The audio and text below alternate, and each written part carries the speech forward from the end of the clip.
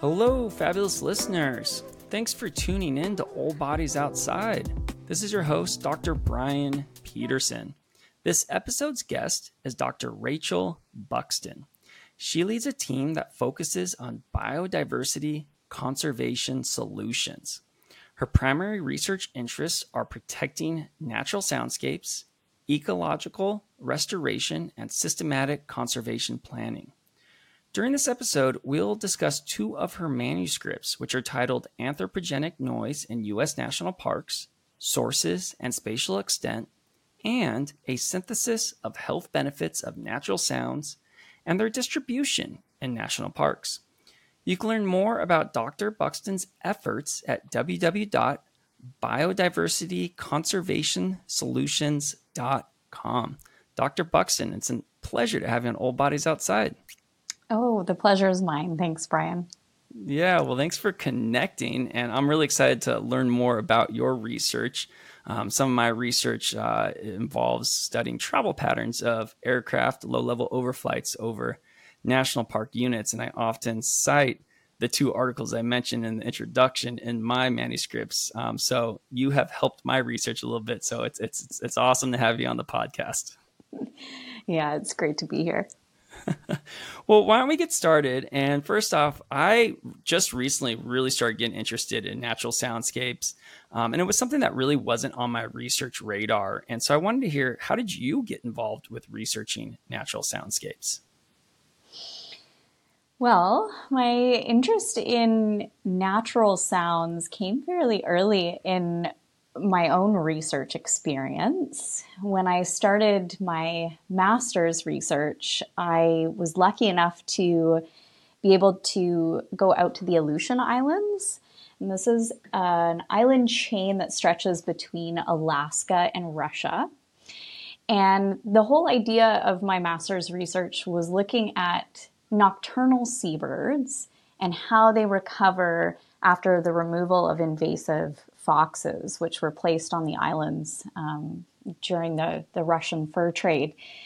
But one of the only ways of monitoring nocturnal seabirds is through acoustics, because these birds spend all of their time at sea and they only return to land at night, and they nest in burrows. So you really can't find them by sight.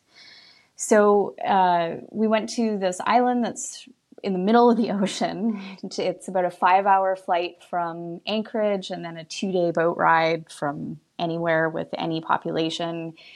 And we get to this island just to sort of give us a better idea of the birds and their ecology. And we walked to the field site during the day and waited for the sun to go down, and the sun goes down and you have to put your headlamp on and the sound just becomes absolutely deafening. So this colony of seabirds, there's about 6 million storm petrels that nest on this island, and they're all calling at the same time because it's their only way of communicating. They can't see each other. It's pitch dark. So they're vocalizing in order to find their mate, to find their burrow, their chicks, and it was an absolutely magical experience. It's very haunting to hear all of these birds making so much sound, and it really sparked my passion for natural sounds and how important they are, and their importance for different animals and how they communicate and perceive their environment. So that really led me along the path. And then when I went to do my postdoc in Colorado, I was working with the National Park Service's Natural Sounds and Night Skies division. And that really opened my world to the impacts of noise on not only wildlife, but also humans and our perception of soundscapes. Yeah. Well, I'm glad that you kind of, with your explanation, talked about, wildlife and the human experience too.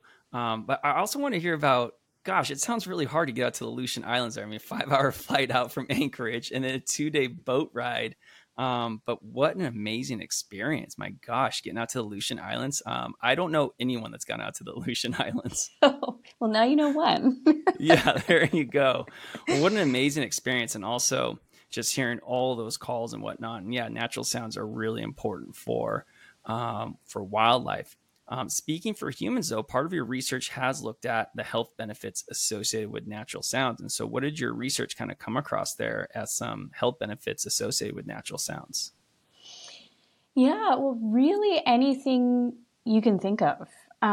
So when we did this literature review looking at the health benefits of natural sounds, we had to dive into, the psychology literature, public health, cognition, really you name it, and their effects across the board. So, and I think that was the most remarkable part of that piece of research was seeing the breadth of the benefits of listening to natural sounds. So there was everything from, improving our mood,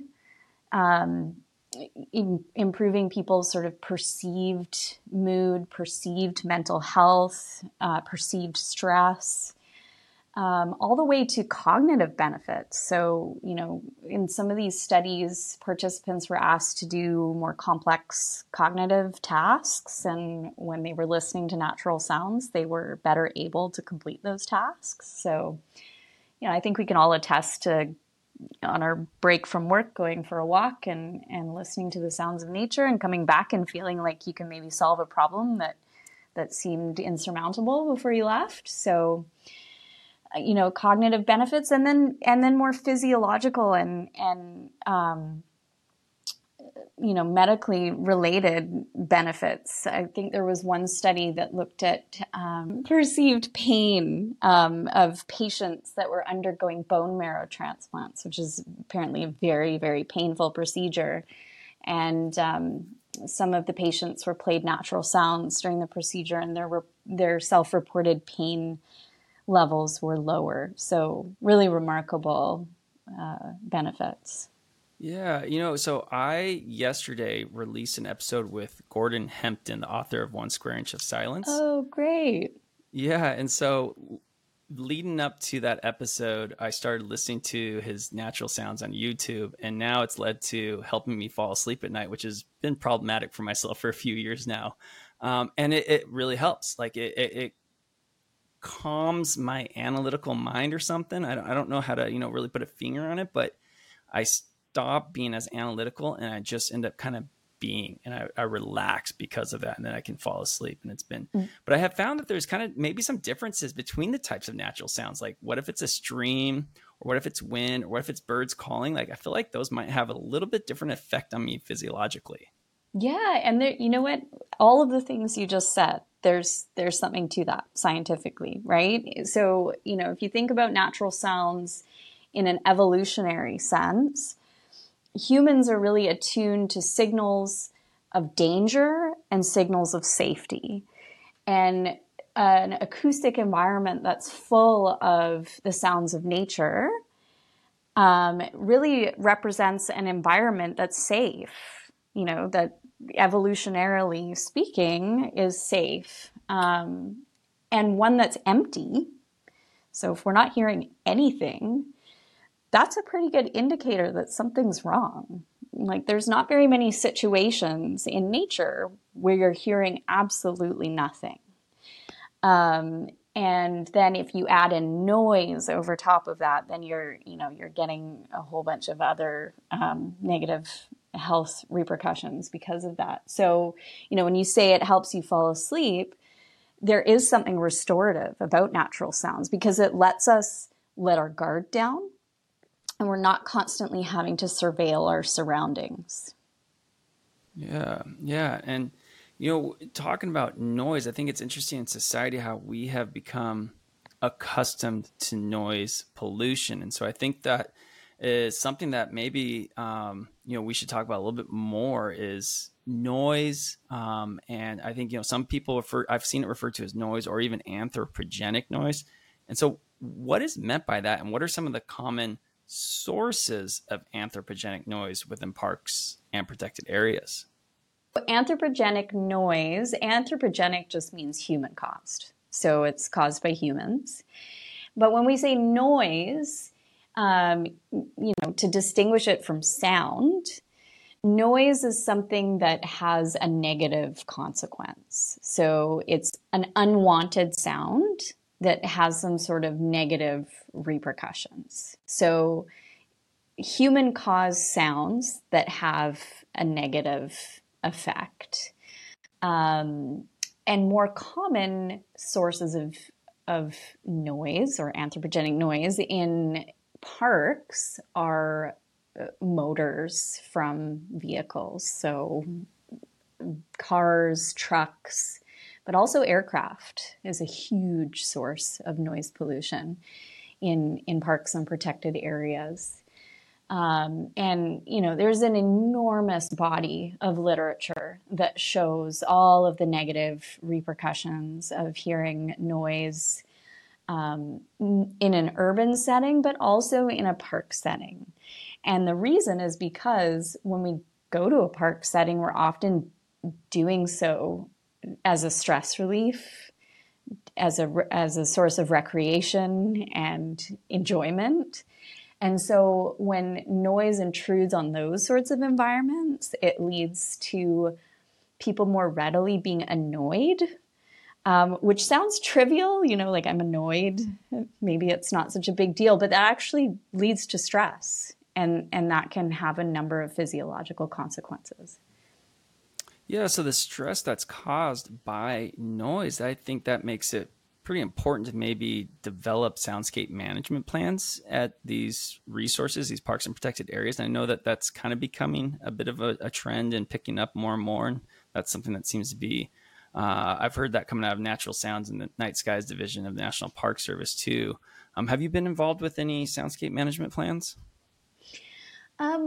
Not more specifically, but I've been involved in a few of the sort of requests at specific sources and the impacts that those sources have, which is on the road to leading to a management plan. So, for example, we had a request from Alcatraz in the San Francisco Bay because they were opening a building to tourists that was adjacent to a cormorant colony.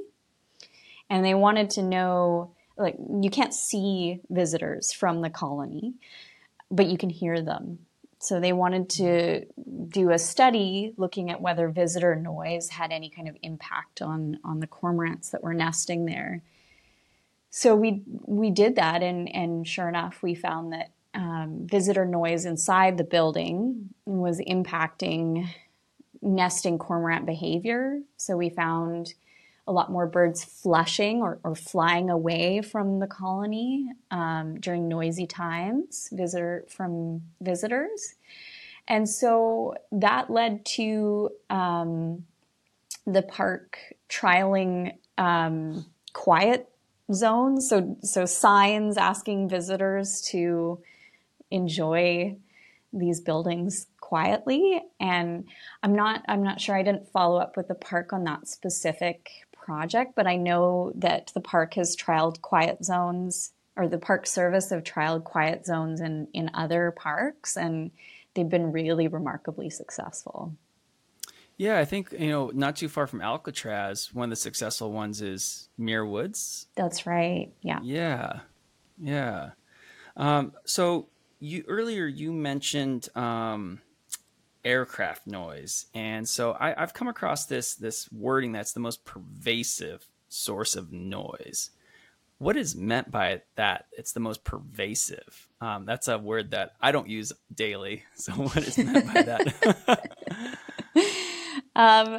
Well, when we say pervasive in this context, we mean that aircraft noise is present at almost all sites that we've recorded in national parks, and it's common. So you hear it a lot. I don't remember the exact numbers, but it was something on the order of 30 to 40% of recordings you were hearing an aircraft. So, Wow. if you were driving in a national park and you stuck your head out the window, about 30 to 40% of the time, you would be hearing an aircraft.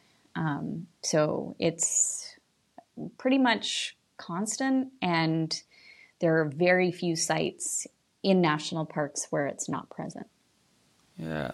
So how does human-caused sound, the amount of human-caused sound compared to the amount of biological sounds? How do they compare in national parks? Yeah, in national parks, sorry. Yeah, the levels. How do the levels compare, or maybe the percentage of each, the amount of each? Yeah, well, it was great because when I worked for the Natural Sounds and Night Skies division, they actually have a whole program where they've collected acoustic recordings in national parks from across the country. So I believe they have recordings from over 450 sites across Wow. the contiguous US now. Like it's pretty incredible.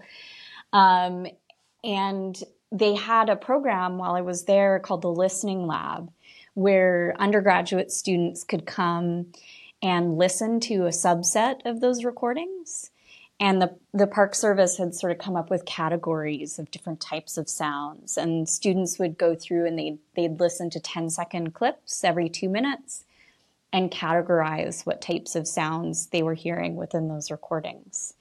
So, I mean, that was an incredible opportunity because we had hundreds and hundreds of sites that students had gone through and categorize what types of sounds they were hearing. So it allowed us to look at that very question. How much of the time are we hearing natural sounds and how much of the time are we hearing human-caused noise?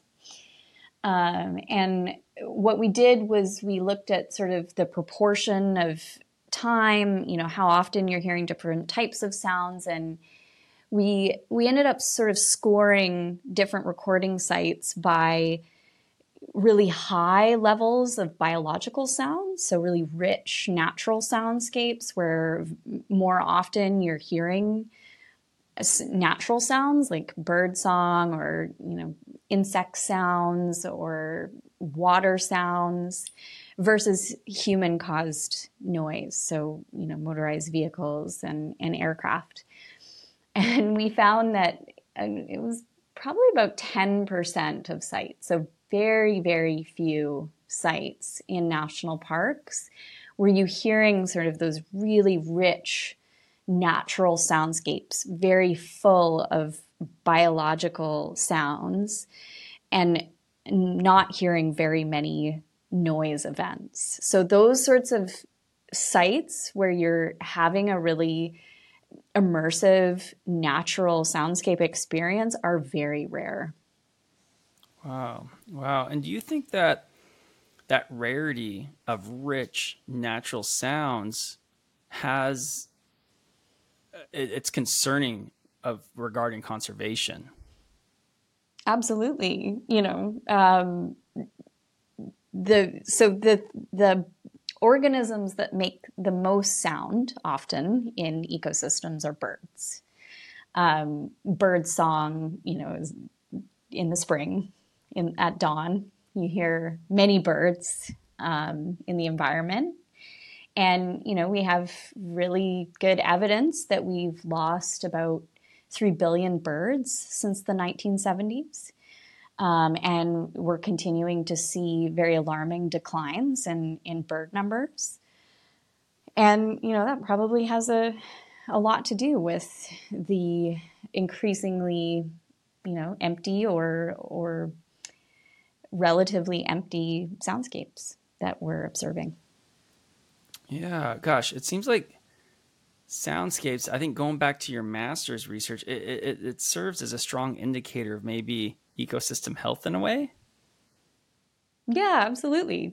That's a big part of my research program. So looking at how you can use sort of, we call them bioacoustic indexes or indexes of the acoustic environment, and how we can use those to track biodiversity and the health of an ecosystem.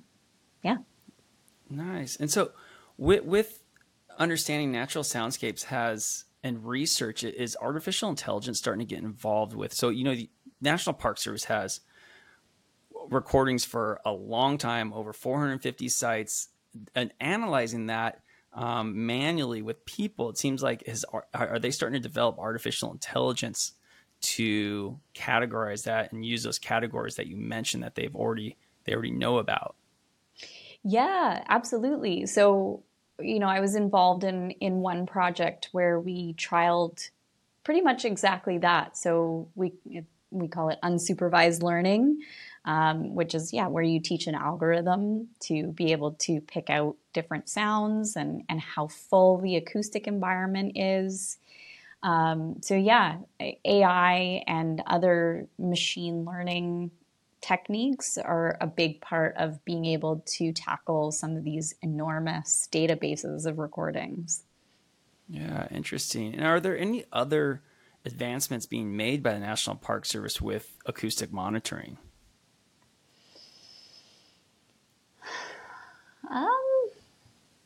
That's a good question. I'm not sure. Yeah, I know that, if I'm thinking about advancements in the Park Service and soundscape management, I know that they've come up with some really neat ways of trying to conserve natural soundscapes. So, and this is less sort of technological recording equipment and more towards conserving natural soundscapes. So, they've trialed things like quiet pavement, for example. Wow. It's this type of porous pavement, as roads are repaved through a park, they're repaved with this porous pavement that actually is better at absorbing the noise from a vehicle.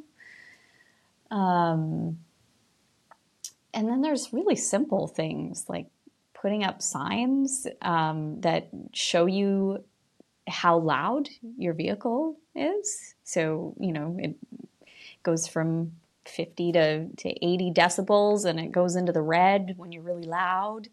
So you can actually see your impact on the acoustic environment. Have you ever done any studies with, say, how vehicles accelerate and their levels of noise emitted as they accelerate? It seems to me, someone who doesn't know anything about noise, that when my car accelerates, it's a little bit louder. Has that been involved with kind of a little bit of research? Absolutely. Yeah. And, another really simple noise reduction technique is putting in slower speed limits. Yeah. So for the casual person that is interested in natural soundscapes, how can they kind of become more mindful? Do you have any just personal strategies? And I don't know if that means, go outside and close your eyes or, visit parks and protected areas more, but what are some recommendations that you have that are pretty simple to adopt?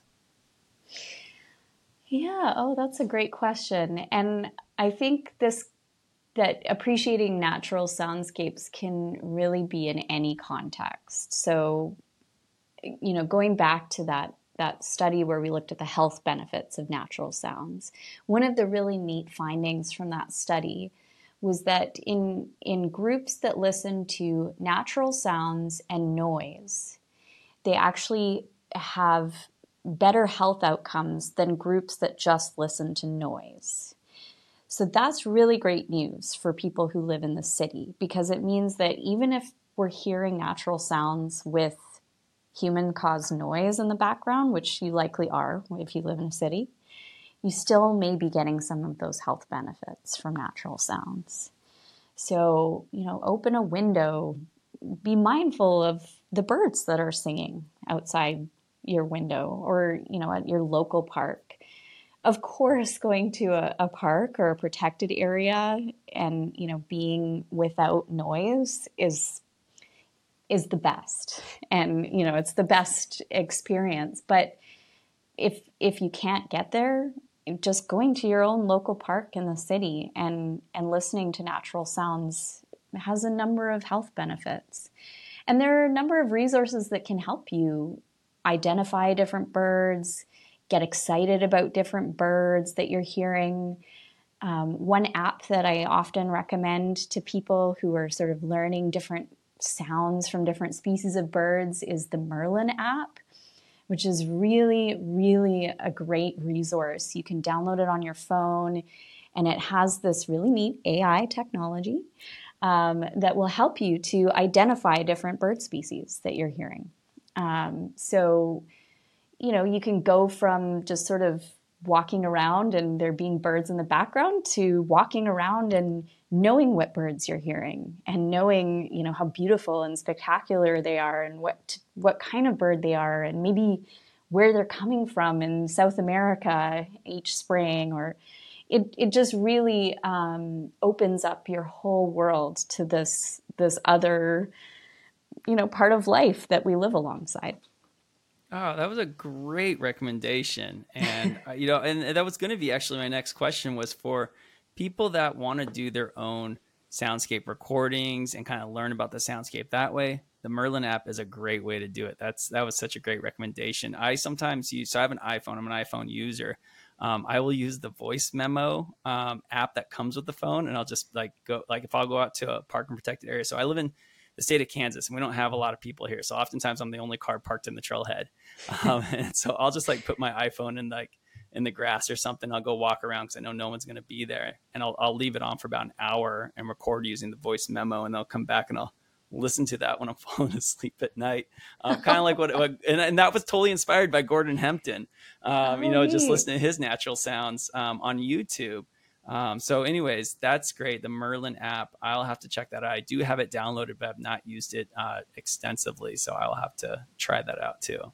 Yeah, it's really, really neat. And, anyone can be a birder now and be, a citizen scientist. And, you can hook that up with eBird and start logging different things that you see. It's really exciting, all this new iPhone and phone-based technology for being outside. Yeah. I had a fantastic guest on the podcast named Tama Watts, and she began birding out of her kitchen window, looking into her backyard. And it just kind of incrementally, she started going on more and more adventures, going out further away from her house. And it led to her writing a book called Keep Looking Up. For birds. Yeah. And so that was something that was really inspiring to hear how she progressed and kind of got further and deeper into birding and understanding different birds and their calls and whatnot. That's neat. Yeah. And, something else I'll mention too, about being mindful of soundscapes as well is, and I think this is something that I really try and emphasize to a lot of people is, nature and natural soundscapes, they protect our health. It gives us health benefits. And so it's really a reciprocal relationship, right? It's our responsibility to protect natural soundscapes. And so, as you become more mindful of natural soundscapes and, as you maybe start to get a little bit more annoyed by the intrusion of noise within these beautiful soundscapes, it really is motivating to act and to try and conserve those soundscapes. So, I mentioned quiet zones. Next time you go to a national park or a protected area, try appreciating the environment quietly, in a way that's not intruding on the soundscape. And, that's not only a way to protect natural soundscapes, but it's a way to enjoy them. Yeah, and really boost that human nature bond too. Absolutely. And I think that has, kind of a ripple effect on just boosting conservation ethic and being a steward of the area too, which is fantastic. Yeah, and just really connecting with your local environment. Absolutely. Yeah. Oh, that's really important. Well, Dr. Buxton, this has been a fantastic conversation, and I wanted to say thanks for coming on to Old Bodies Outside and connecting from Canada, right?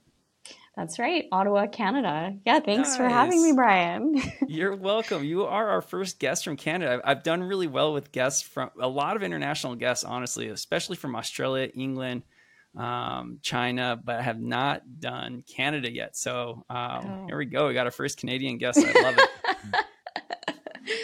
Well, I'm happy to be the first. Hopefully not the last. No way.